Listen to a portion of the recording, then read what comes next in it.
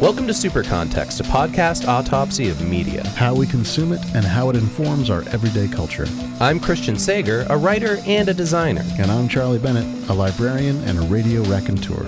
Each episode is us trying to understand the entertainment world that we all live in. Just a little bit better. Today's episode is about the Moomins and the Great Flood by Tove Jansson. This 1945 children's book began a publishing empire in Finland that is worth millions of dollars. We look at Jansson's beloved allegory about a world where a family survives turmoil and everyone is accepted for who they are. You can find out more about the show at patreon.com/supercontext, where you can post a message or send us an email at supercontextpodcast@gmail.com. Have you read the Moomins series? Did you know about this long before we did?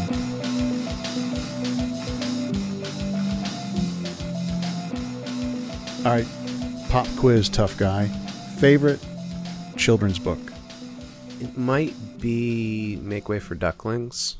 McCluskey.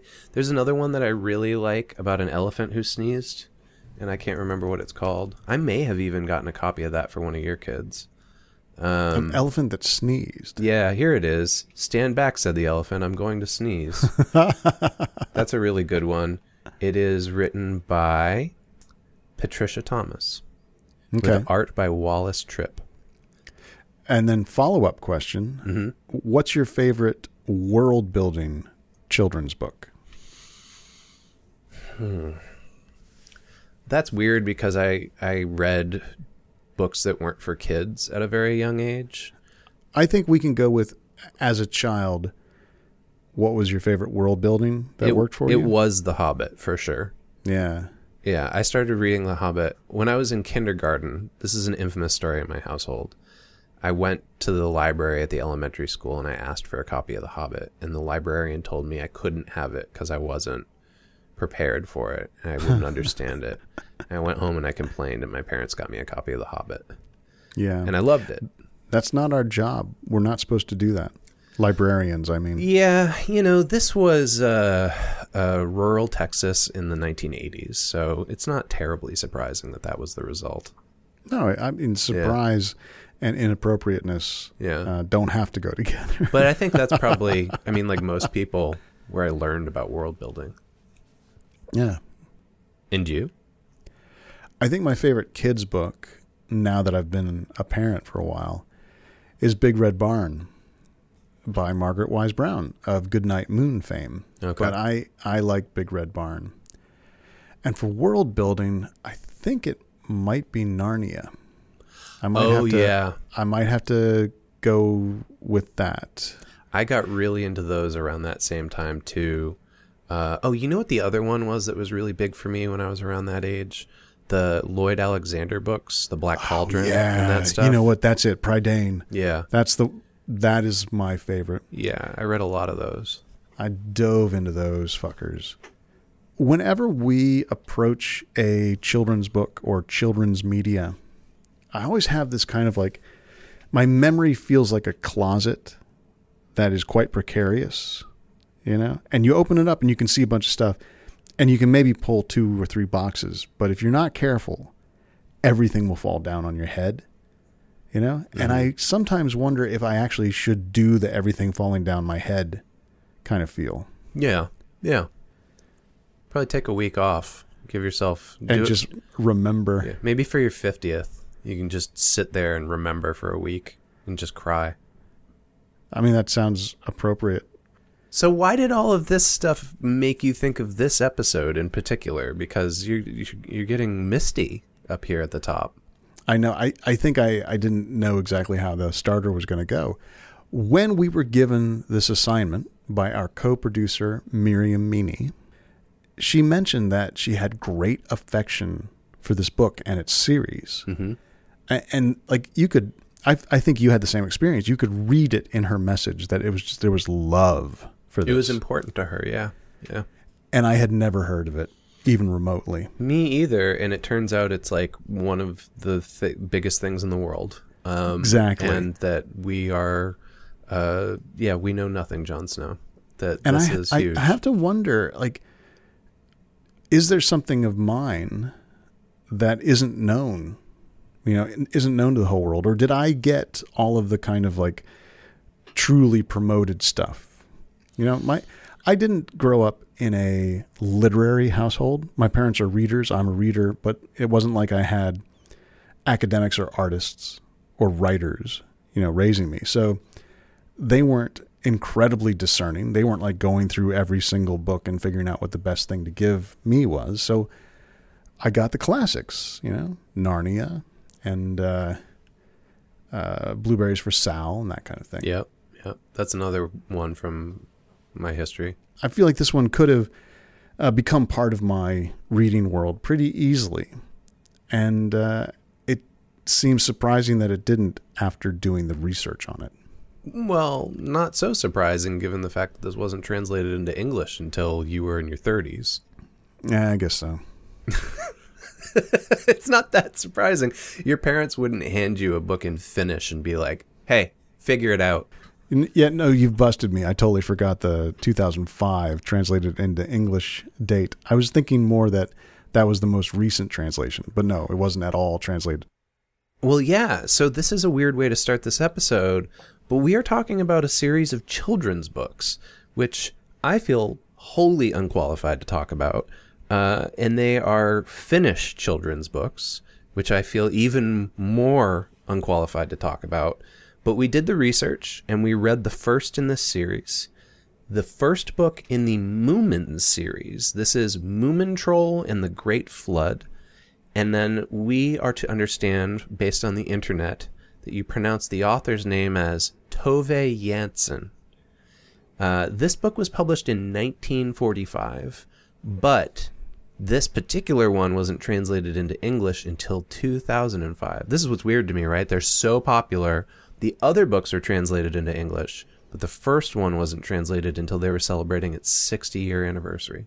Yeah, this is the book that started something but didn't really do the hard work of the later books, which is kind of interesting. And here in the States, it's published by an avant-garde comic book company. It's not a children's book company. This book was relatively difficult for me to get a hold of. I live in Booktown, USA, Portland, and I called 2, maybe 3 separate bookstores, and they didn't have it.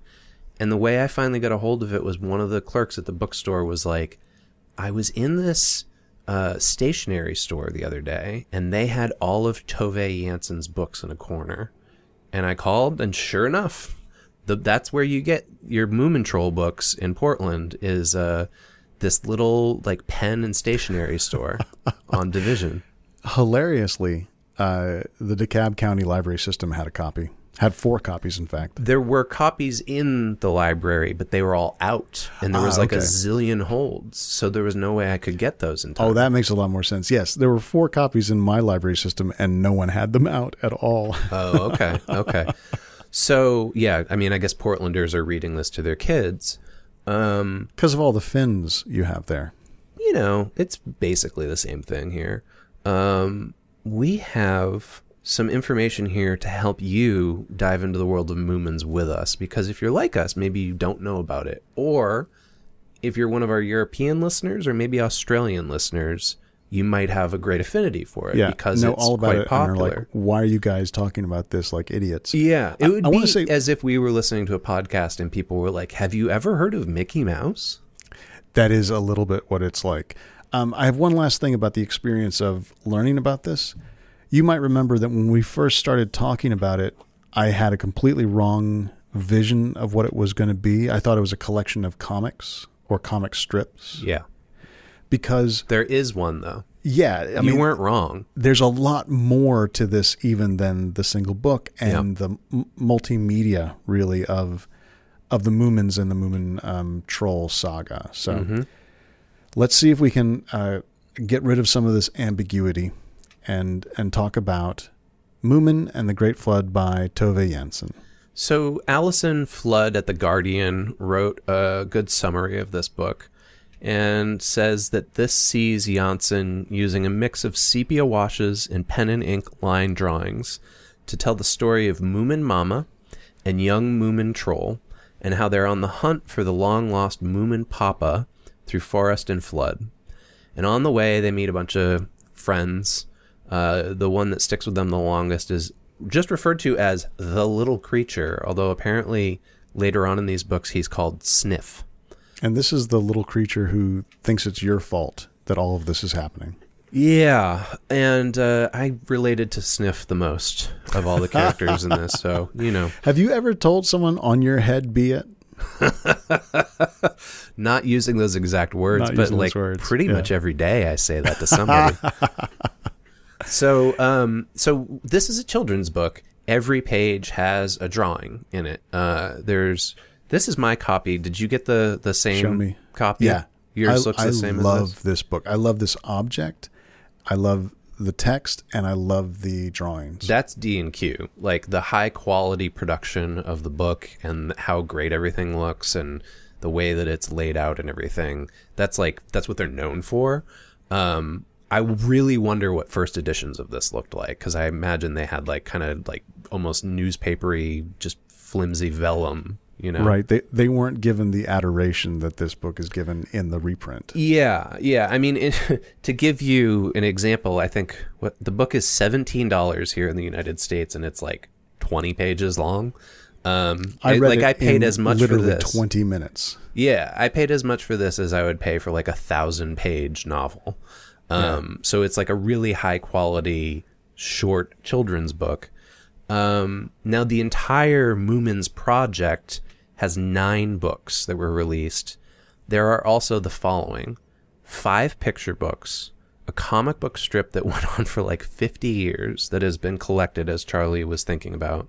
There's also TV series, films, a theme park. There's apparently like themed stores and cafes. Like, this is a big fucking deal, and it completely missed us here in America. Yeah. Can you describe, you've got the book right there, can you describe what Moomin Troll looks like? Moomin Troll reminds me of Bone. Yes, it exactly. is a very crude drawing of a creature that has almost no physical characteristics. It's just a white blob with little hands and little legs and a tail and a long nose. But other than that, there's no detail to it. They're supposed to be, I think, like Finnish fairy tale trolls, and they run into other like fairy tale kind of creatures along the way. But they're just drawn as kind of like it's very much in the vein of Scott McCloud's theory of symbolism, and that like when you look at it, because it's so simply rendered, you can identify with it faster. Yeah, and the proportions are just unhuman enough that it's clearly not a person. It is it has a personality, the Moomin Troll, but it is not human. It looks kind of like a hippo sometimes. Yeah. Other times it looks like an aardvark, I guess. But yeah. And there are other Moomins. Moomin Mama and Moomin Papa shows up at the end of this book. Spoiler alert. When I first started reading it and I hadn't done any of the research, I was taken with a couple of things. The first was how dark it was for a children's book. And I thought, this is the kind of thing I would have enjoyed when I was a kid. And knowing how protective you and your wife are of what your kids are reading, I thought, oh, this is the kind of thing that probably most modern day parents wouldn't let their kids read. Well, I immediately wanted to take it home and read it to the kids. But I also, I know now that I have to pay a little more attention to things like very subtle sexuality and scariness. You know, there's a giant snake that menaces them. Tulipa, the sort of forest fairy that they meet, there's one pen and ink drawing that is her wading into the surf with no clothes on. Yeah, and you see her butt crack. Yeah, and it's not like, oh, clearly not good for kids, but I think what feels like perfectly fine for children before you have children is maybe not exactly right for children. Well, yeah, I was just kind of struck by that, and I think it's easy for us to have the perspective of, oh, this is very European. And there's also some interesting family dynamics in this. And again, without knowing anything else about these books, as I was reading it, I was like, so this is a story about a family that the father just like abandoned them and just took off in the middle of the night and like went off on his like wanderlust journey. And then like I did the homework and read up on this, and it turns out, no, that's not what it's supposed to be, but it really feels like that. Well, the story operates in the same way as you just described the drawing. It is so detailed in the storytelling, but undetailed in sort of like psychological motivations that you will put into it whatever fits your sense of this of family dynamics, or how dangerous the world is, or how you should handle each other, or how important love is and compassion. I have one dispute with the way that Alison Flood describes it, though. She says that the like quest that the character's on is to find Moomin Papa. That is not how the book begins. The book begins with them looking for a place to build a home. Yeah. And they basically go from one location to the next. They meet fun characters. They build up like an entourage. And then they eventually get to a place where somebody's like, hey, we think we saw your dad. And they get really excited about that because dad abandoned them. and they're like, oh shit, we got to find him. And then when they find him, spoilers, he's like, oh yeah, like I totally came out here and built a house, guys. Here, it's for you. And that's the way this ends. Again, with you can put into it whatever you have inside you to put into it. Oh, so you read it and you thought that was like pretty normal? No, I read it that Moomin Papa felt deeply regretful that he had been suckered into heading off with the voiceless weirdos, the Hemulans. Yeah. And he really hoped that his family would find him, and he was ready for them now that he had rethought his actions. So one of my big questions about all of this is how much is lost in translation? And we'll talk about that, because there is no point in here where anybody reading it is like, oh yeah, this is about like a father who shirks his duties. No, it's much more archetypical. Yeah. So let's get started with Tove Jansson. She grew up in an artistic household in Helsinki, Finland. Her father was Finnish and her mother was Swedish. They were both artists. Her father was a sculptor. Her mother was an illustrator.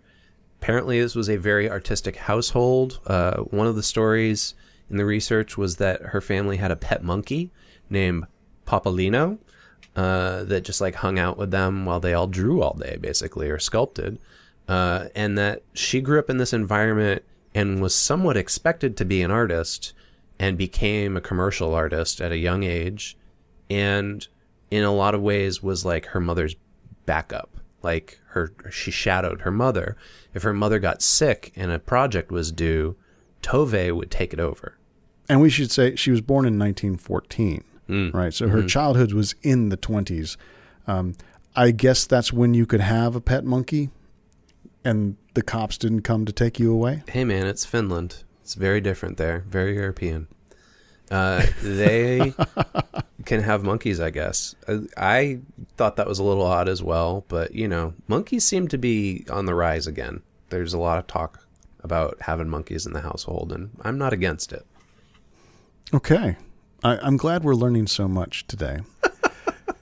The biography in the New Yorker piece by James Guida says that Tove went to art school, traveled the world a little bit, and ended up drawing cartoons, like editorial, political cartoons, for 15 years for one political paper called Garm, along with other outlets. And the note about Garm is that the editor told her, do as you like, just make sure you hit them in the mouth. Yeah, this sounds like it was a political magazine, and so she was doing like political cartoons about Hitler and Stalin. And there's a lot made about that. There's also a lot that's made about the first time that she drew the Moomins, which was apparently when she was a child. First of all, she had her first book published when she was 13, and it wasn't a Moomins book. It wasn't this book. But she was drawing the Moomins after she and her brother had an argument about Immanuel Kant. And she sketched, quote, the ugliest creature imaginable on the toilet wall, and then wrote under it, Kant, as a way to get back at her brother, I guess. This is like a different time, dude. A different time in a different place. So Sounds nice. It sounds nice. The Moomin as a concept was a child's concept, but it then entered into her work, her public work, by being sort of the character that is included in the editorial cartoon and talks a little bit to the audience. The Moomin was written in or drawn into those cartoons for Garm, sometimes being snarky and shitty about Hitler before the war started. And let's see. Oh, here from the New Yorker. Originally meaner looking and troll-like creatures called snorks began as marginalia, a sort of a signature. And as Guido writes, might even be found loitering in a cartoon about the German army's evacuation of Lapland. So that confused me a little bit because snorks are a commercial children's property here in the U.S. I don't know how common they are in other parts of the world, but snorks are... Do you remember them? They were around when we were kids. They're like underwater Smurfs. It's like the same thing as Smurfs, but they had like little snorkels built into their head. Yeah. That sounds disgusting. But apparently they're unrelated. Now, Tovey apparently used these Moomin books as a way to deal with her anxieties about how the world was falling apart around her. I mean, this was the precipice of World War II. And her biographer says... sorry, this isn't a biographer. It's a family friend. He says, Tovey's anxiety and grief are embedded in the first two Moomin books. She was depressed during the war, and it's mirrored in those books. They're about catastrophes. She was writing a children's book about a great flood, and that is not common, this flood that washes away everybody. Not specifically the flood, but writing a children's book about a natural disaster that makes refugees out of your main characters to start with. The anxiety that she was feeling was coming from the war. One of her brothers went to war, and her dad was like a vaguely anti-Semitic proto-fascist. Maybe not proto-fascist, but fascist leanings. And she was deeply affected by not only what was happening in the world, but how it was sort of entering into her home, entering into her family. So these first two books are basically about Helsinki and how people were having to leave their homes because of the war. Nobody really paid attention to these two books. Apparently, she didn't have a breakthrough. Who needed to read that stuff, right? Yeah. Boel Weston, who is the family friend and now a professor of literature at Stockholm University, said that the descriptions of creatures leaving their homes was just like here in Helsinki, where people were leaving their homes for fear of the bombs. She captured that and put it in her books. So despite the fact that it was deeply personal for her, it probably wasn't necessary for people to relive that trauma in a kid's book. Yeah. So the breakthrough happened after the war in 1951. The third book, which is called Finn Family Moomin Troll, was translated into English. And there were two new characters in this book. We have not read this book. We only read the first one. But apparently they are called Thingummy and Bob. And they represent Tove Jansson and a married woman with whom she had an affair. And so this is where her sexuality first kind of peeps into the story. Although there's nothing about sexuality in these books as far as I understand. It's more about their symbolic stand-ins for her relationships. Yeah. And I think this is really only in hindsight that you can declare what these stories meant.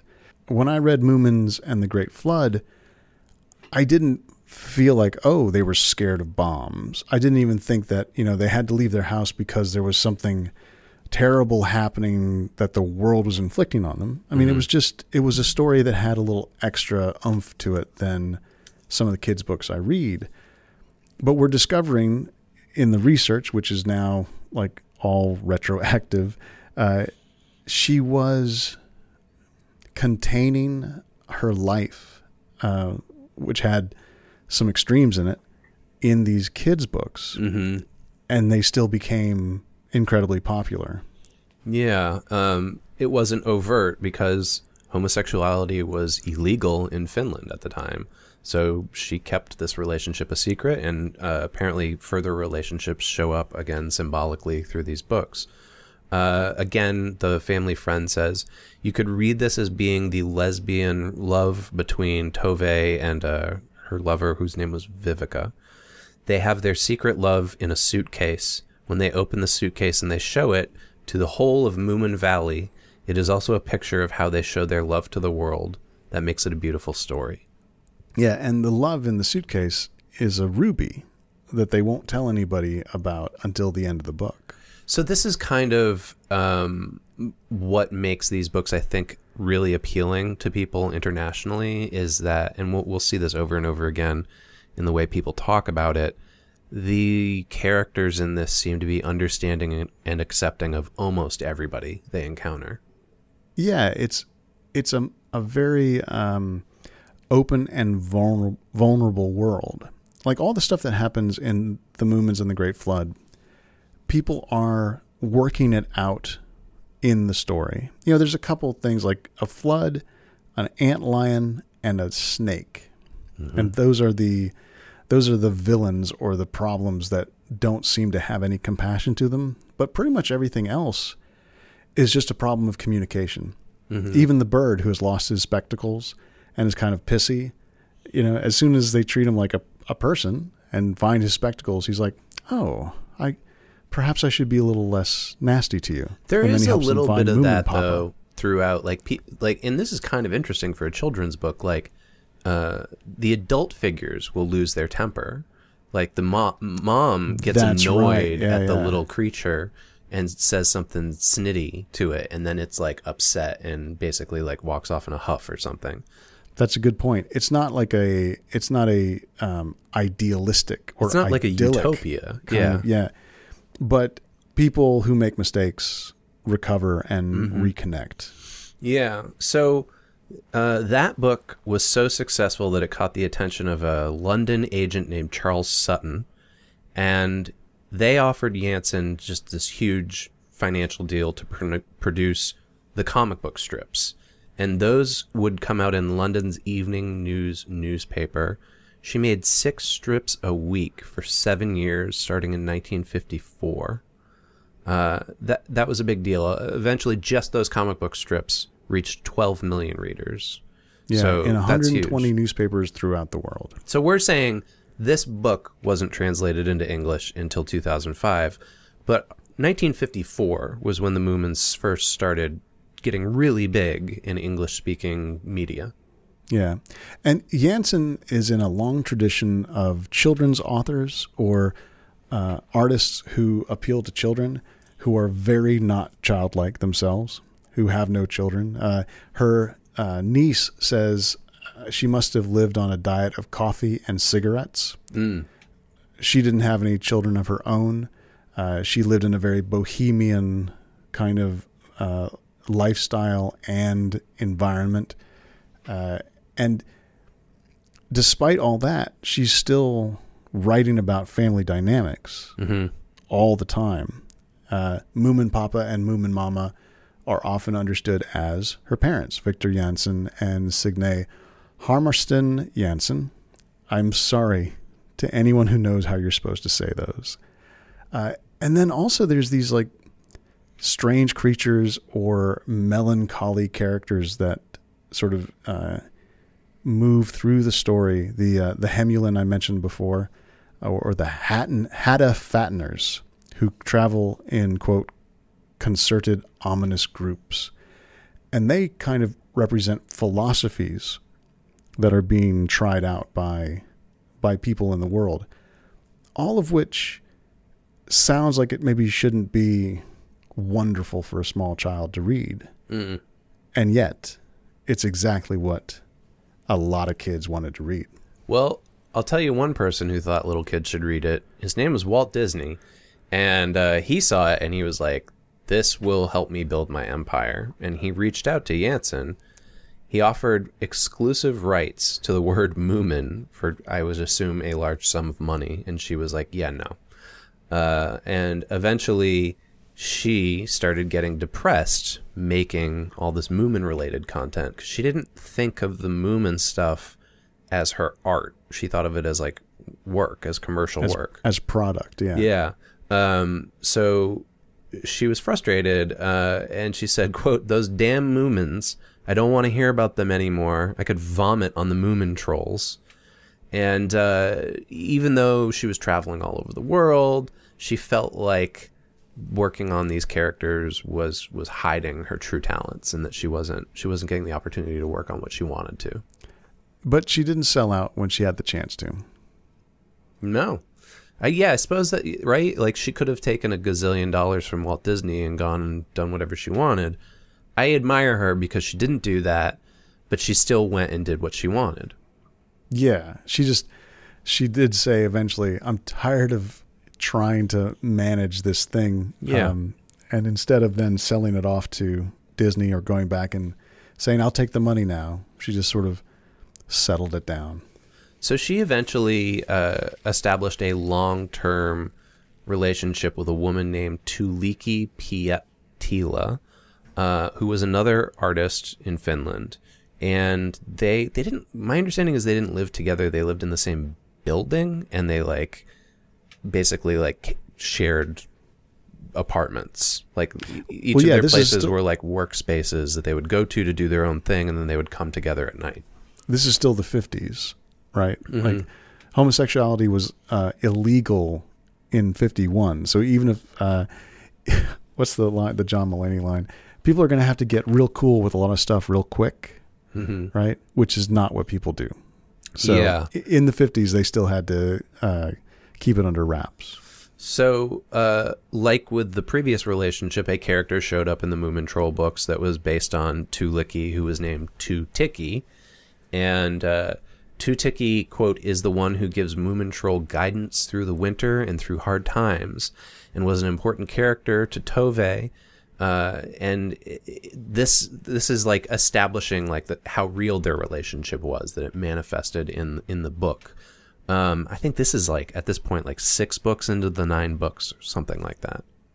Are you familiar with Frog and Toad stories? Vaguely. Yeah, I kind of remember those from being a kid. They were a little bit creepy. Yeah, and I read recently the creator of Frog and Toad was a married father. Yeah. Who came out. He was gay. Oh, okay. And he was writing sort of a homosexual relationship in Frog and Toad in a kid's book, right? Yeah, my kids love Frog and Toad, except for the dream one that scares them. Oh, yeah. Yeah, looking at it now, Frog and Toad was definitely a book I had as a kid. I remember there's an animated version of this that was kind of haunting. But, yeah, I think this is a thing that both progressives and conservatives assume about children's literature. Going back to, at the same time that this was happening in Finland, over in the United States, people in Senate subcommittees were arguing about whether or not Batman and Robin were gay. An argument that continues to this day, Chris. Yeah, that's true. But think about how many same-sex friends in children's storytelling have this label applied to them. Bert and Ernie is another one from our childhood, right? So I think it's something that people expect, which is kind of interesting because they expect it, and then when they find out, like in this instance or with Frog and Toad, there's like the kind of, oh, wow, can you believe it? And it's like, yeah, we've all been talking about this. I think this all points toward how we both know that children's literature can program kids. You can provide them with ideas and values very easily. I won't go that far. That's strong language in the discipline of communication. So okay. I think that what you're saying, and I don't think you mean this, but it sounds like you're saying there's no agency. and that the media is entirely to blame for what forms the children's values. And I don't think that's true. I have used a term of art that I should not use. Yeah. So yeah. I will step back and say, we know that the ideas and values presented to children in their books can sneak past a sort of immediate apprehension and provide a foundation for ideas later. You know, the whole point of Narnia, for instance, right? Or one of the points of Narnia was to soften the ground for the idea of the resurrection. Yeah, and that's always fascinating to me because I read all of those books voraciously and never once thought it had anything to do with Christianity. And it was a thing that, like, my family were trying to get me into, like, making me go to church, making me read the Bible as a kid, and I just didn't care. And then years later, finding out, like, oh, C.S. Lewis wanted you as well, that was lost on me. So despite it seeming like a sort of hysterical reaction, like, oh, think of the children, you know, if they read this stuff, it'll warp them. It's kind of like, well, a warp is a loaded term, but whatever is influencing, whatever lives inside this children's literature actually does make it into people's minds in that like dreamlike logic, that sort of sneaky way. Disguised ideas creep across the mental line easier than just explicit lectures. So this is kind of like you're getting into some pretty heady territory here. Like you're talking about what Alan Moore refers to as ideascape, or like the Jungian idea of archetypes. This is practically a Freudian idea. Yeah. And so Jansen writing this series of kids' books that were really just her putting her life into IP that she'd been kind of not forced into, but she was expected to create. Mm-hmm. Right? She was a brand in a way. She was being asked to produce. She was laying out a very diverse and tolerant, bohemian and free life in the guise of this troll book. Yeah, I think this was her outlet to, I don't know, somehow express what she wished the world was like, you know? And that's something admirable as well. Like, we go back and forth about this on episodes, but like, my inclination is to not do that, but to show the world as how horrible it is as I see it, right? Through to fiction. Inoculate. Yeah. And her urge is like, no, let's show how wonderful it could be. So she worked on this stuff for a long, long time, and everything about her life ended up in these stories, down to her mother dying. That deeply affected her, and she and her partner went on a around the world trip, and this was the first time that Jansen started working on her first piece of adult fiction, which was called The Summer Book.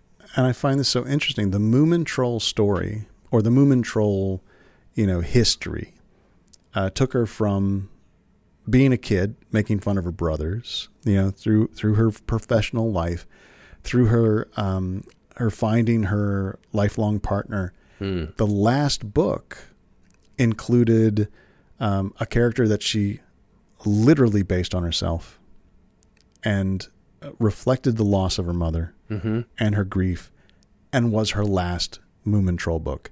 And then she moved on to writing for adults after her mom passed away. Yeah, so Jansen passed away herself in the summer of 2001. She must have heard Tool's Lateralis right before she went. And Tuliki Pietila died 8 years after that. And so that's a very short version of Jansen's life. I do want to add one last thing before we talk more about the book itself. Her summer book, the summer book that she wrote, her first adult fiction, was still about the relationships between parents and kids. In this case, between a young girl and her grandmother, and was still biographical. So what we're really looking at here is how the publishing industry brought this into the English-speaking world. Miriam suggested this to us, but, we're based here in America, so we're trying to understand the version of it that we could get a hold of. Now, apparently these are translated by a well-known British translator and a literary critic named David Macduff. And the things this guy translates are so vastly different than this book, it fascinates me. He is known for translating poetry and Dostoevsky. He's translated Crime and Punishment, The Brothers Karamazov, and The Idiot. For Penguin Classics. Yeah, and just lots of other poetry. And then Tove Janssen's work. This was published by a company called Schiltz originally. Schiltz and Söderströms, I think. Oh, very nice umlauts. Yeah, very good. That was like her original publisher, and it was created through the merger of two Finnish and Swedish publishing houses in 2012. So I think the first one that did the Tove Jansson stuff was Schiltz. And they are now the biggest publisher in Finland's Swedish literature. And so what's kind of fascinating about this is like, this is our version of the Big Five again, right? Like there was this company in Finland that she was associated with, and they put out her little kids' books. They got really big, and then decades later, eventually that all got merged together into one huge company. I feel like I should say two numbers to you right now, Chris. Okay. You ready? Me. Yeah. So Finnish and Swedish literature, right? Mm-hmm. The population of Finland now is 5.5 million people. Okay. And the population of Sweden now is 10 million people. Yeah, that makes sense, though. Like, you're talking about 15, 16 million people, and that audience is bigger than most book audiences in the English-speaking world. It's true. I just want to point out that the five corporation feel of Schiltz is different than our sort of, hachette. Well, they have less of a I guess like spread to try to get this stuff out there. But from what I was reading about these, it sounds like the Moomins are ubiquitous in Finland, and that's probably part of why the company is so successful. Like apparently, like every home has like, some effigy of the Moomins in it, in the way that like Mickey Mouse is everywhere here. And anecdotally, it's, the Moomin trolls are all over. And it's not like everyone is a devoted reader of the Moomin trolls, but probably people have a coffee cup or a little ceramic figure or a watch, etc.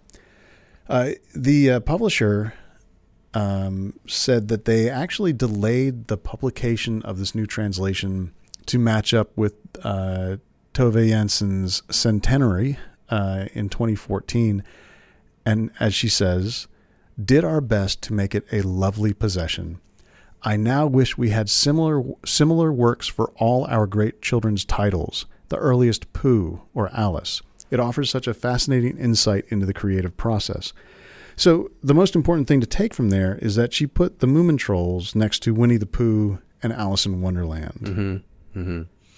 Yeah, when you were talking earlier about like world building, I didn't consider Alice in Wonderland, but that would be another one. Like the post Alice in Wonderland books in that world are bordering on Dungeons and Dragons. I mean, there's stuff that's taken for Dungeons and Dragons, like the Vorpal sword, I believe, appears in there.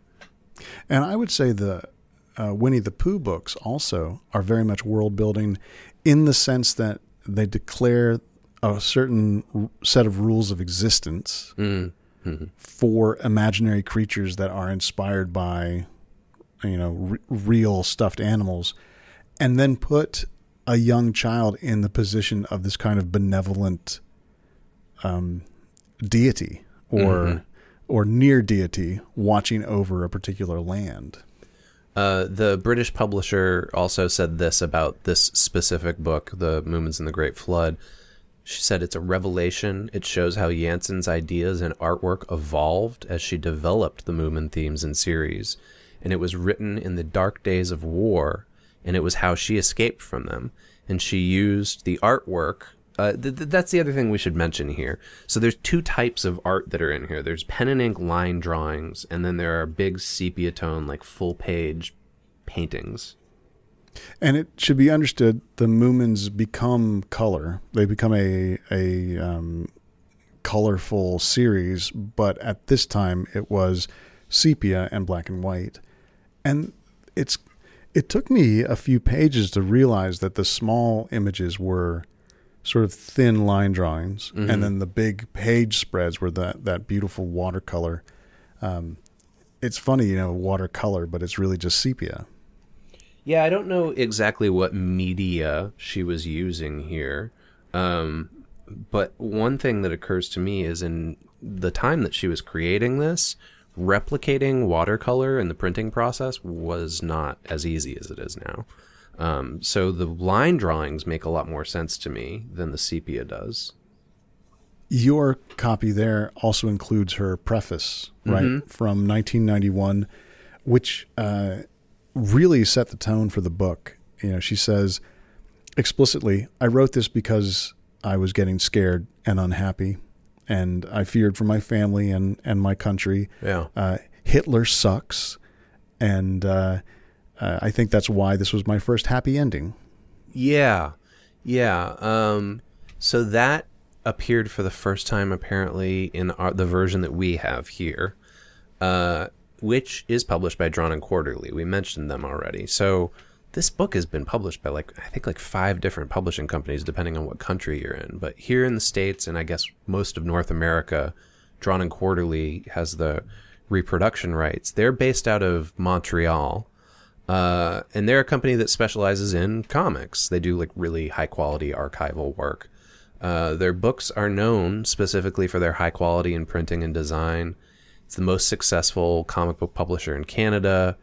Man, there's so many people here in their list of folks that they've worked with that they've done work for. Linda Berry. There's so many that I recognize. Yeah. Many of them. Chester Brown, Daniel Close, Michael DeForge.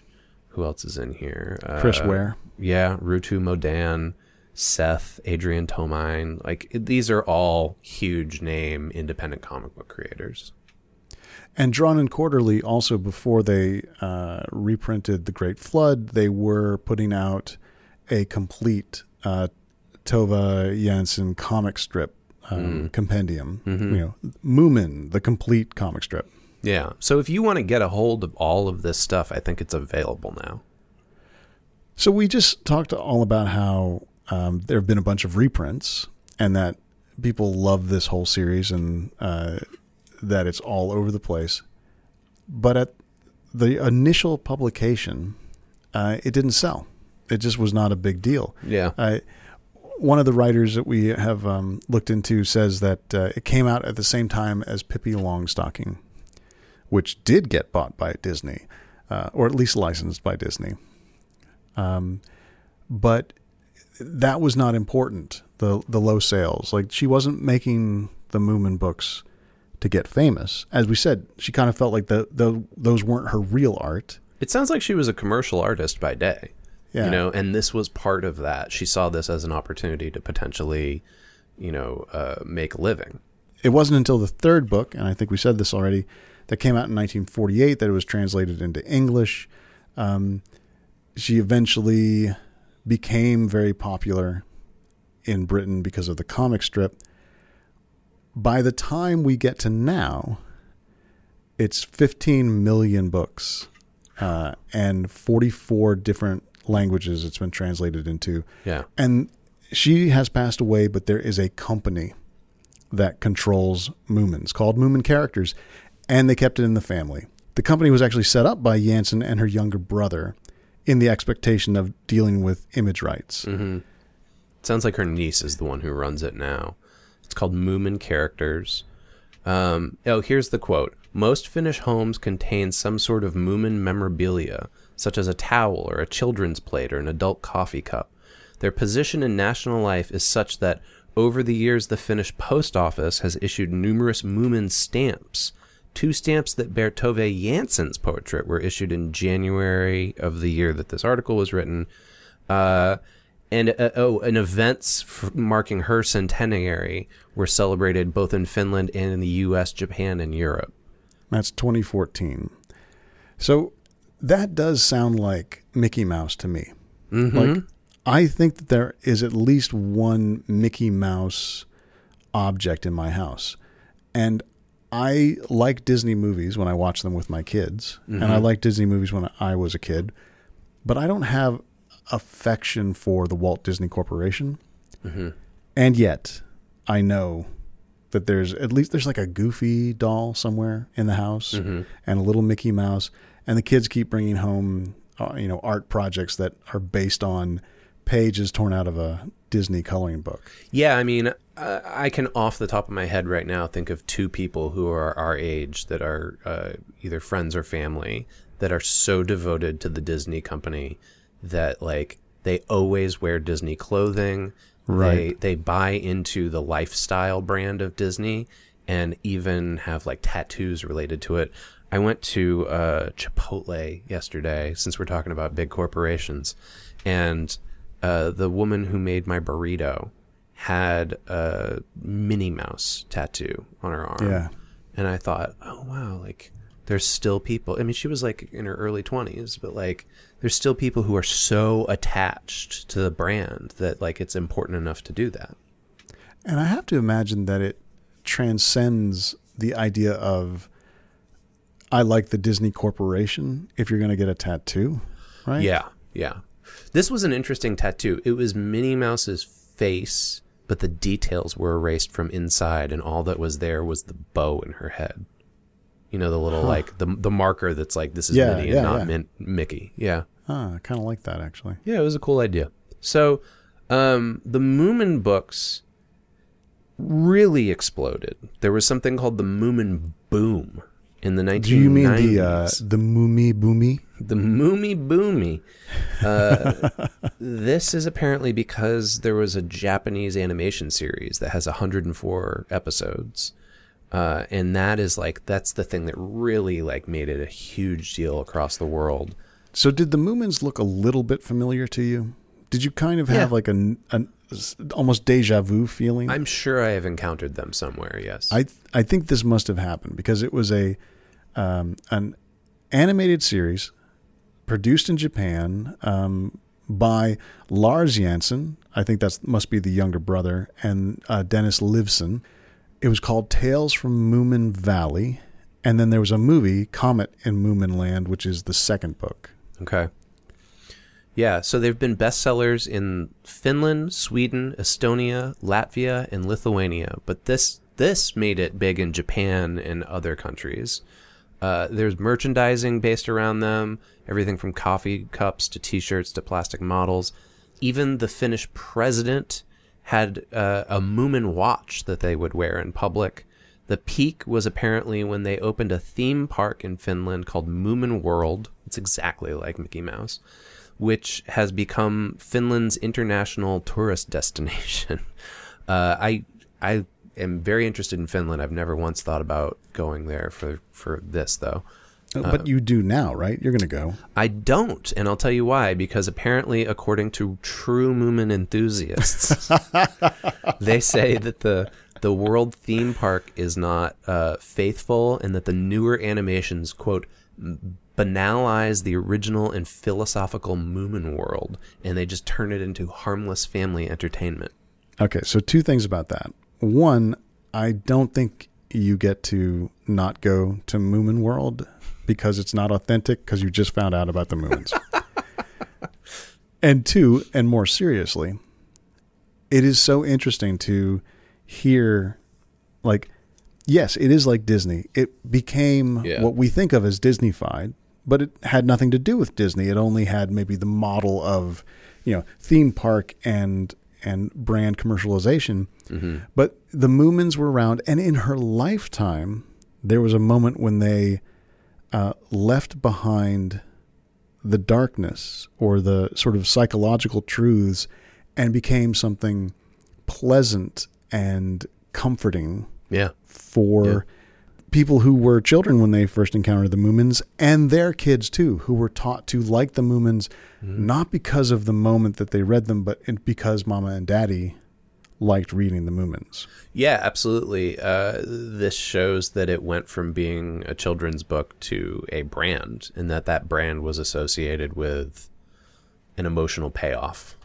You know, that there whatever that emotional payoff was, that the Moomins made a promise to the people who loved it that it would continue to fill them with joy. You know what? When you go to Finland, I have this place you can go. You can go to the Moomin Museum of Tampere, or Tampere, or however you say, Tampere. Okay. That's where you'll find original illustrations and some handmade Moomin models by Tove Jansson. That sounds more my speed than like roller coasters and stuff. Yeah. So here's a quote from this whole long description. The Jansson family kept the rights of Moomins and controlled the Moomin boom. Mm-hmm. The artistic control now, as you mentioned, is in the hands of Lars Jansson's daughter, Sophia Jansson Zambra, who acknowledged that her aunt probably lived off of coffee and cigarettes. That company continues to turn down offers from Walt Disney. The estimated yearly retail value of the Moomin characters is 700 million euros a year. Holy cow. That is a lot of money. Yeah, it's really, like, it's hard to wrap my head around that as, like, a creator of anything that, I mean, surely it wasn't that much when she was alive. She wouldn't have stayed in her Helsinki apartment, right? Unless she would have, right? Maybe she did, yeah, and maybe she just kind of squirreled away this money. I mean, also the value of it is how you pay the people who work and produce the stuff and maintain the rights and fight off Disney when they try and somehow figure out how to sue you for trademark infringement. It's intense. It's intense when you when you think about it in relation to this relatively harmless book that we read. So it's popular. It's very popular, so much so that one of Finland's vice presidents referred to the Moomins as Finland's crown jewels. And they've been referred to as a religion by somebody who wrote one of the Moomin movies. So there is I guess the Disney comparison is very apt for us. Maybe Disney is bigger, but the guy that's cited here, Mark Huckerby, he worked on adaptations of Peter Rabbit, Thunderbirds, and Danger Mouse, all stuff that I grew up with and that I'm familiar with. And he said, like, Moomins is far more like of a religious experience for the audience. And he says it's also head and shoulders above any of those other children's properties they've worked on. I think we should make it clear that the Peter Rabbit that this guy worked on was the TV series, not the somewhat dismaying movie that just came out. Okay, I don't know anything about that, so I'll leave that in your court. Oh, you don't know about this? The new Peter Rabbit movie puts Peter Rabbit in kind of a mean-spirited, vandalistic character who abuses the human lead of the movie and is basically a foul-mouthed bastard. Oh, so it's like the alt-right version of Peter Rabbit, that he's just living off welfare and stealing carrots from the farmer? God, I hadn't even realized that that's one way you could take it. Mm-hmm. Let's transition from that into talking about how there's apparently a big-name English language adaptation of the Moomins' work that includes people like Rosamund Pike as Moomin Mama. Will Self is in it as a character called the Muskrat. I was shocked when I read that out loud. Kate Winslet's in it as well. Lots of big name people. This is just happening right now. This is a series called Moomin Valley. It is in its second season right now. And I know what I'm going to try and find as soon as we're done here. Well, the other thing that I think is fascinating, despite all the money, despite all the adaptations, is that this series has a lot of literary devotees, that there are people who are considered, true writers, big literary genre writers. There's some people who are also like sci-fi writers in here who have said this is like one of the most important books I ever read. You've got a list here: Ali Smith, Sheila Heti, Jeanette Winterson. My book has a Jeanette Winterson quote on the back of it. That's crazy. Have you ever read any Jeanette Winterson? No, I haven't. She's like, she doesn't quite match the Moomin troll feel. Yeah, I wouldn't expect so. Neither does Terry Pratchett or Philip Pullman. Pullman Terry says Pratchett it should have more than anybody else, I think. Maybe, yeah, but Philip Pullman says it should have received a Nobel Prize. Yeah, and Pratchett said she was one of the greatest children's writers ever. There's a quote here from another writer named Frank Cottrell Boyce, who apparently wrote the opening ceremony to the 2012 Olympics. I didn't know that was a thing. Yeah, and what's his name directed it? The guy who directed... Oh, Danny Boyle. Yeah. Yeah, I do remember the directing. I didn't know that it required a script. Well, if you're going to direct, you really do want to have a script before you begin. Isn't it just people dancing and stuff? No? Is there more to it than that? You got to write that shit down, man. Okay. Boyce said, I didn't realize that the Moomin books were set in a real place. I thought Finland was made up when I first read it. Hold on. So we do want to read this whole thing, but... He was 10 when he first read them. Yeah. Not only that, but also it's not set in a real place, except he's saying Finland is there. That the place that Moomin Valley came from is Finland. And so he's even thinking of that as a real place. Yeah, he said to the point that like it's like Narnia, that the world building just is totally immersive. And we'll talk about this later in the episode, but there's people who say like one of the real values of these series is the way that they take the environment seriously. Let's take a break. I'm going to go watch the opening ceremony of the Olympics again and see if I can figure out who wrote what. Charlie, I don't know if you heard, but yesterday as we're recording this, Bob Iger stepped down as CEO of the Disney Corporation. And I think it may have to do with the fact that they asked us to sell Super Context to them for millions of dollars, and we said no. Yes, except it's not that we said no, it's they realized, oh my God, you offered them money? You have to go. Super Context is not going to be bought by Disney. They don't have time to sign the paperwork before we sunset the show. You'd be surprised how fast they can sign that paperwork if there's money to be made. We are actually a Patreon-supported podcast. It's very important for us to make it clear right now, though. Super Context is going to finish production of regular episodes in May of this year. We have a Patreon campaign that is paying for production now, and it will continue after we cease regular production, but it's two very distinct things. Right now, people who support us on Patreon help us pay our hosting fees, cover the expenses for media artifacts, and also like gas when you have to go across the city to a stationary store, and also maintain this recording setup. But beginning in May, we are going to cease production of our regular episodes, and the Patreon support will go towards keeping the RSS feed of this show public and active and free, so that anybody can still discover the show and they can dig into our archives. So if you join us right now, holy cow, thank you so much. Appreciate it. And you can have access to rewards like outtakes and blooper reels, bi-weekly bonus mini episodes, and the monthly Super King Context. March's Stand By Me, Chris. You ready for that pie eating scene? I don't remember that in particular, but oh my God, this is going to be fantastic. I expect a text when you get there.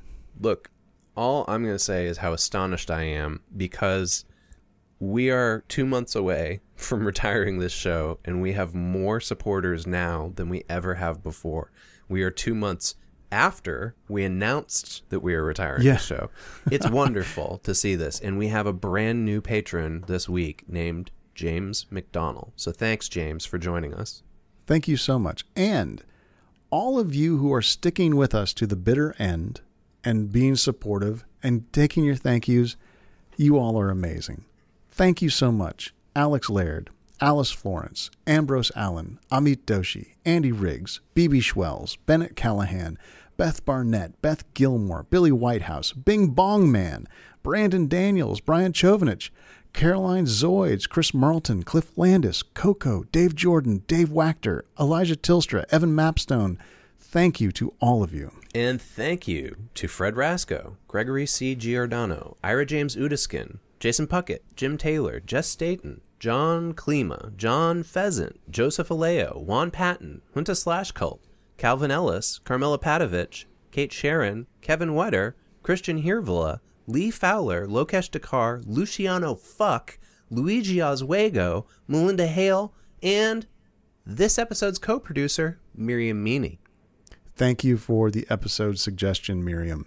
And thank you to Misha Moon, Nathan Weatherford, Nick Sage, Patrick Malka, Pete Bowe, Philip, R.M. Rhodes, the podcast Rein It In, Matt and Rachel, Roar Vinland, Rob Sloan, Robert Nego Esco, Roman Marichik, Romantic Placebo, Ron Bilodeau, Ross Llewellyn, Ryan O'Neill, Sorry Nichols, Seth Friedman, Simon Workman, Tara Meshach, Thomas Tremberger, Chris, I'm just going to take it to the end, Vealheit, and Whitney Buchanan, who was left off of last episode's thanks. We're so sorry about that. Cut and paste Whitney. Error.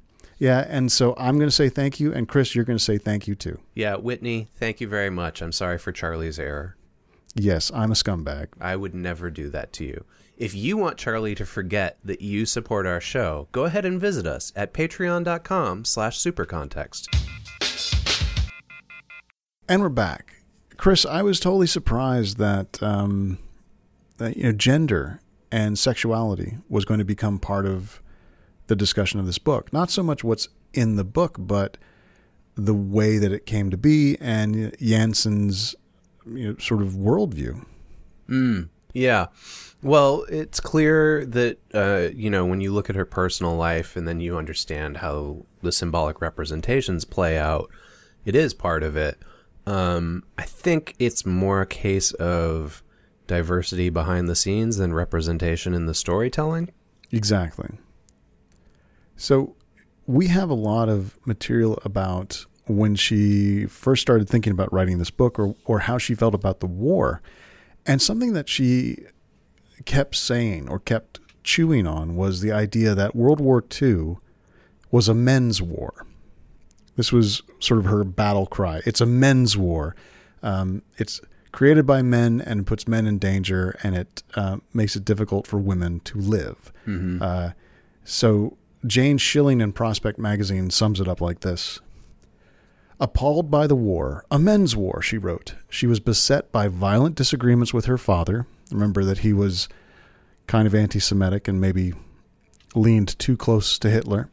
Anxiety about her brother, Per Olav, who was serving on the Northern Front, and questions about her relationship with her lover, the artist Tapio Vara, also a serving soldier, who longed to have a child with her. So, there's a lot in there all of a sudden. Jansen was not an out lesbian. Mm-hmm. She had at least one relationship with a man. It's mentioned a couple times that, men and women were interesting to her, but that's like hearsay, secondhand. Yeah. But she did write, I can see what would happen to my work if I married. I would either be a bad painter or a bad wife. She saw in her mom sort of the loss of a fully realized artistic life because she was a homemaker. Mm-hmm. Mm-hmm. And that's interesting in comparison to how we hear about her upbringing, which sounds like this wonderful, weird household full of artists. And yet, total freedom. You could do whatever you like. Look, there's a monkey, all that. Mm-hmm. Except, her dad sounds unpleasant, and it sounds like she felt like her mother was repressed by him. Yeah. And as James Guida wrote in The New Yorker, Jansen was taken with men and women. That was the thing I was talking about. Came close to marrying, found lasting love with the graphic artist Tuliki Piatia, and wrote about men. Of course, I'm sorry for them, and of course I like them, but I've no intention of devoting my whole life to a performance I've seen through, a men's war. And here's what I've been referring to. Jansen, whose best-known cartoons were aimed at Hitler, couldn't abide her father's politics. He had fought against the Bolshevist side in the Civil War during his youth and stood by Germany as a liberator. Now, this is this weird thing. There was like another front or another sort of thread of World War II where Germany helped Finland repel Russia. Mm-hmm. Mm-hmm. And that's all I know about that. So I think the thing that seems to get forgotten about Jansen with all of this commercialization of these little characters is that she started off as a political cartoonist. I don't even know if I can come up with like an accurate example, because most of the political cartoonists I turn to aren't name brands, but I'm thinking of the Nib, something I reference a lot on here, run by Matt Bors. It would be like if Matt Bors, who does a political cartoon every week about the current state of things, then went and created Disney World. You know, like, yeah, it's and so of course people now go back and they look at these stories and they say, well, clearly there's some allegories going on here. But when you just pick this up and you don't know anything about her or the world that she was creating it in, it seems pretty innocuous. And there's like several interlocking questions. How could someone who was a angry, hit him in the mouth political cartoonist end up writing this kind of life affirming, beautiful world building children's series? Mm-hmm. And also, how could a children's series like this have such richness of emotion and still contain sort of the melancholy and the frustration in a way that would be still pleasant to children? Mm-hmm. And here it is. You know, she was I don't even know if closeted is the thing to say. She had to hide half or most of her sexuality. Well, this is kind of interesting. Apparently that changed partway through her life. So there's a piece in The Economist by Dan Richards about her, and it says that there were these Finnish islands that she and her partner would often visit, and they eventually created like a second home there. And the islands are referred to as a personal outlet and a creative one for both of them. Same-sex relationships were illegal in Finland, but when they went to these islands, apparently the local community there was tolerant, and this was a place where they felt like they could be themselves. I think this is kind of like going to California. Okay. You know, finding a region of the country Portland. That suits, or Portland. Yeah, Portland now. And remember, the description was Clove Haru was a tiny uninhabited island in the Gulf of Finland when they first built a house there. And then I think a lot of people decided to do that. Yeah. And the kind of people who want a house on an uninhabited island probably aren't people who are cool with the mainstream. And a lot of the people who were her neighbors refer to her as shy and childlike. You know, this is not, she doesn't sound like a person who was out on the streets just constantly railing about politics. And yet there was a large part of her life that she had to keep hidden and then manifested. I mean, this isn't even what I think of as her personal work. This is her commercial work. And then you would have to look at her adult fiction as a completely different thing. Yeah. And I mean, she was clear about being angry about those, you know, about what she wrote in those cartoons. She wasn't shy in sort of private or personal communication. Mm-hmm. She just wasn't, she wasn't a public figure. She was not an angry public figure. So let's talk about the themes. Let's try to tie this up a little bit, because this is an odd project. I don't think we've ever captured something quite like this, something that is like everything from a children's book to a theme park. There's a piece by Sammy Main on Creative Block. This is the one I was talking about. Sammy talks about how Moomin Valley is one of the characters, and that it's one of the lushest and most visually stunning environments an artist or author has ever created. Quote, nature features largely in her work. This includes forests, islands, seas. It is partly a Scandinavian thing, but Tove always made the locations more exciting and more exotic. I didn't necessarily get that from this book, but this is also the first book in a thing that lasted for like decades.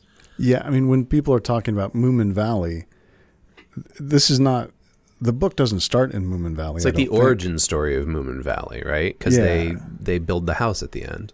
And so she started by writing about how scary it is to think about your house being bombed. Then post-war, she began to develop the world, the beautiful Finland that felt made up. The world, what the world should look like after the war. Jane Schilling wrote about it for Prospect magazine and said, this Jane Schilling piece was interesting because she was basically like, when I was a kid and I first encountered these books, I hated them and I thought the Moomins were really creepy. Oh. And then she said, as a mother now, like I went out and I re-experienced them and I get it now. But there's a quote in this book, in The Great Flood, where Moomin Mama is telling the main character, Moomin Troll, about like what life was like for them before. And they basically like hid in houses behind walls, behind stoves. Yeah, they were house, not spirits, but like house supernatural beings, gremlins or trolls or gnomes or something like that. And the quote was that humans, the only way humans knew they were there was when they felt a cold draft on the back of their neck when they were alone. And that was one of the like nice, I liked that moment. I was like, nice creepy, this is the like blinking of horror here in the Moomin stuff. And the whole exchange is actually really wonderful because Moomin Troll says, "Did people know we were there?" And his mom says, "Some did." Mm-hmm. And when they were alone, they might feel us as a cold draft on the back of their necks. So Jane Schilling talks about Jansen's work as giving her a cold draft on the back of her neck feeling. And throughout all of the media that this stuff appears in, from the illustrations, the political cartoons, the paintings, the cartoons, all of this stuff, she says the Moomins made Jansen into an international celebrity, but there's this weird unsettling tension in the Moomin stories between safety and danger and the comfort of the familiar and the yearning for adventure, that there's a potent tug of nostalgia and a risky allure of an uncertain future. So remember, when the Moomin world was created, there were some people who said, "Hey, this is not the real Moomin stuff. This is just, you're just selling the image," because unsettling tension between safety and danger, and then potent tug of nostalgia and risky allure of an uncertain future is exactly what you don't put into your theme park. Yeah, there's a theme park with like a giant snake that pops up out in front of your roller coaster boat or whatever. Yeah. Well, actually, I think there are those. This would be the snake that pops out as you're eating in a restaurant and no one knows what happened. Yeah. You know, of those three things, comfort of the familiar and a yearning for adventure, that's totally the Disney stuff. Mm-hmm. But being scared where you think you are safe and wanting to be free while also wanting to be somehow young again, that's not for theme parks. They seem incredibly relevant to today's circumstances here in the States. I wonder if there will be kind of a resurgence of them here as, you know, our political world becomes more uncertain and we're sort of trying to figure out how to balance that feeling with what we assume is, you know, safety and security. I do wonder if there's somebody doing something right now that will fulfill that role for us. Mm-hmm. Yeah. Like when Schilling describes the Moomin image or the Moomin work before the book, like when Jansen was putting them into cartoons and not really thinking of it as, oh, these are the Moomin trolls, but just like drawing stuff. Schilling says, Moomins began to appear in the years leading up to the Second World War as subjects in their own right in the cartoons of Jansen, sometimes sinister. A 1934 watercolor painted during a trip to Germany shows a red-eyed black Moomin pacing the streets of a deserted town. But more often, the Moomins were consoling with their resilient and inclusive bonds of family love and tolerance that resist all catastrophe. That right there seems to be the theme of all of this. Yeah, that's why the book's comfort. Mm-hmm. Jansen was gratified by the early success of the Moomin stories, but she regarded them initially as, quote, half-forbidden, pleasure-tinged hobbies, an entertaining distraction from her real work. And we talked about that too. Mm-hmm. Yeah, she was quoted as saying that her life with the Moomin trolls had begun to resemble a worn-out marriage, and that she was drawing them with a feeling that is starting to resemble hatred, and sometimes that she stood before her own work as if it were a closed door. So that's in 1959. Yeah. A little more than halfway through the Moomin run, because by 1970 she was done. Mm-hmm. Mm-hmm. There's another quote here. Tove Janssen's household sounds fucked up the more we read about it. As we started this episode and reading the sort of superficial descriptions, it was like, God, that must have been cool. Yeah. To have parents who were... With a monkey? The monkey is like the most, mm-hmm. Bullshit version of this, but a bohemian household artists, bringing the kid into the profession early and just like Scandinavian cool, right? In the early parts of the 20th century. But then here's another quote. Apparently she had told previous lovers that her family brought her up to feel sorry for all of the people who aren't artists. And that, basically she was expected to be an artist because that was a lifestyle. It wasn't just a choice. Yeah. I mean, we think it sounds pretty good because the idea of being an artist was like the escape from suburban life. Mm-hmm. Mm-hmm. But in this, artist as an identity was what she was being told she ought to do. One of the things that's interesting also about this particular Moomin book, The Great Flood, is what you mentioned from her introduction. She says, "Oh, this is the first happy ending I've ever written." The book ends, they find their house and they all move into the house together. Yay. And doesn't seem like that would be the case based on all of these horrors that were going on around especially her. Why she wrote it. Yeah. Mm-hmm. The what she was trying to deal with, but she did give it a happy ending, despite the fact that she was in a war-torn world. Yeah. Lisa Allardyce in The Guardian thinks that there's somewhat of a parallel between what was going on with World War II while Janssen was writing this book to the ecological crisis today. There's a quote from, I think, Moomin Mama in the book, and she says, "Oh dear, the beautiful sea is gone. There's no great storms, no transparent ice, and no gleaming water that reflects the stars. It's all finished and lost and gone." That there's this idea that the catastrophe, symbolized by a flood in this, but was representative of the war, destroyed the world that they recognized. Yeah, and despite that sounding like some kind of current assessment, some sort of child's version of climate change, that's from the Moomin Troll books, long before we really understood climate change.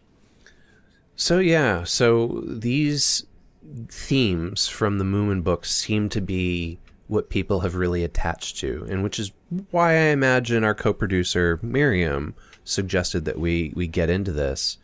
The gender stuff seems like it adheres to some stereotypes, but then in the other sense, like the mama is really the head of the household more so than the father. The father's kind of flighty and goes off on his little adventures. There is, however, the general feeling that you will be comforted reading these stories because you'll see a catastrophe and then you'll see how this family deals with it by being cozy together every day. And ultimately, these are survival stories.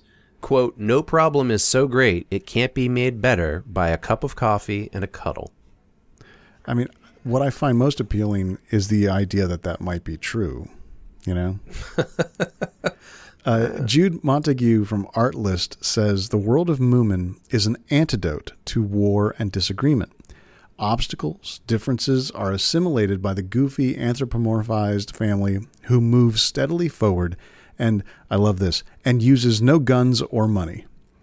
Moomin Valley is a land of fairy tale, A happy society sprung from the dreams during the war that it is possible to defeat war itself. One of the things that struck me as interesting about this book is every single character that they encounter, you know, whether it's like a random guy who lives inside a tree, or it's a cat, or whoever. You mean Willy Wonka? Yeah, he is pretty much Willy Wonka. All of these characters are perfectly willing to share and welcome these folks into their lives. There's no point where they show up and somebody's like, stay away, don't take my stuff, you know? Yeah. And it's especially interesting, I mean, right before, this may feel unrelated, but right before I came down to the studio to record this with you, I was watching this exchange on The View between Alexandria Ocasio-Cortez and Meghan McCain about socialism and the idea of it destroying American society.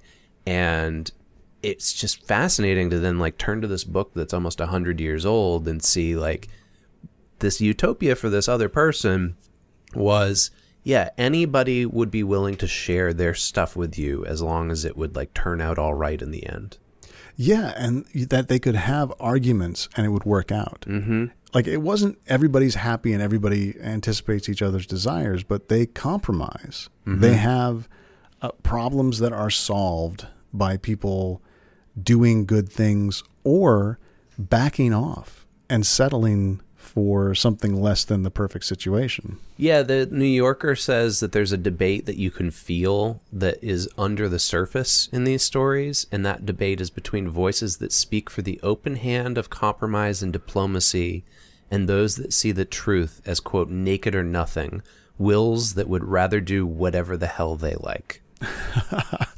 Courtney Tenz wrote that the goofy-looking creatures neither overreact nor become overwhelmed by the obstacles in their way, always working together as a collective to overcome hindrances, real or imagined. But I also don't get from it any kind of socialist propaganda. You know, there isn't a capitalist that they are fighting against. Mm-hmm. It's more that their actions show their values rather than sort of setting up some kind of, well, this is the representation of the not good situation, and here's the representation of the good situation. Yeah, and despite the fact that the story isn't overtly about representation of, you know, diverse perspectives, when you read through these, according to Ula Brown, everyone in the story gets accepted, everyone's habits and needs are tolerated.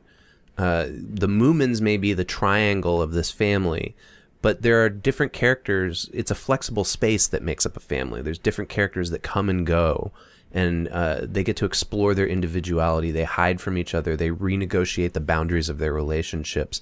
The characters, quote, feel the need and have the freedom to go off from time to time, disappear, and rediscover themselves. Which is interesting because the stuff with the dad comes to mind with that. And when I was reading it, I didn't take it that way. I took it as like, oh, this guy just like left them and the mother's sad about it. Right. It came across to you as this a dilettantish, decadent dad who's just like, I'm going to go off. And then when he sees them, he's like, oh, hey, man. Right. Mm-hmm. That was what you took from it. Whereas it's a much more forgiving text, I think, than that. Yeah. And I think about how different Yancey's experience of family is from mine and from yours. Oh, for sure. And how I still felt totally comforted by the Moomins and the Great Flood. Like, I liked it. The little bit of creepiness, the little bit of danger made me feel connected to it. And I was pleased that the family found each other. But what I didn't sort of require, but still made me feel good, was that idea of full acceptance of everyone. This sort of flexible family concept that Ula Brown talks about. And of course, that's what someone who is gay or somewhat gay and is worried about what people will say about it, that's what they need. You know, the being able to imagine a world where it's okay to be different and to want something different than the other folks who still support you and love you. You've been listening to Super Context, a podcast autopsy of media. How it's made and how it informs our everyday culture. Our theme music is Human Factor by Mile Marker. And right now you're listening to Drive Fast by 3 Chain Links. Show notes and all our past episodes are available at supercontextpodcast.libsyn.com. You can email the show at supercontextpodcast@gmail.com to tell us what you like, what you don't like, and to suggest topics for future shows. And I'm available on Twitter as @Christian Sager. And I'm there @Bennett Radio. 2 N's, 2 T's.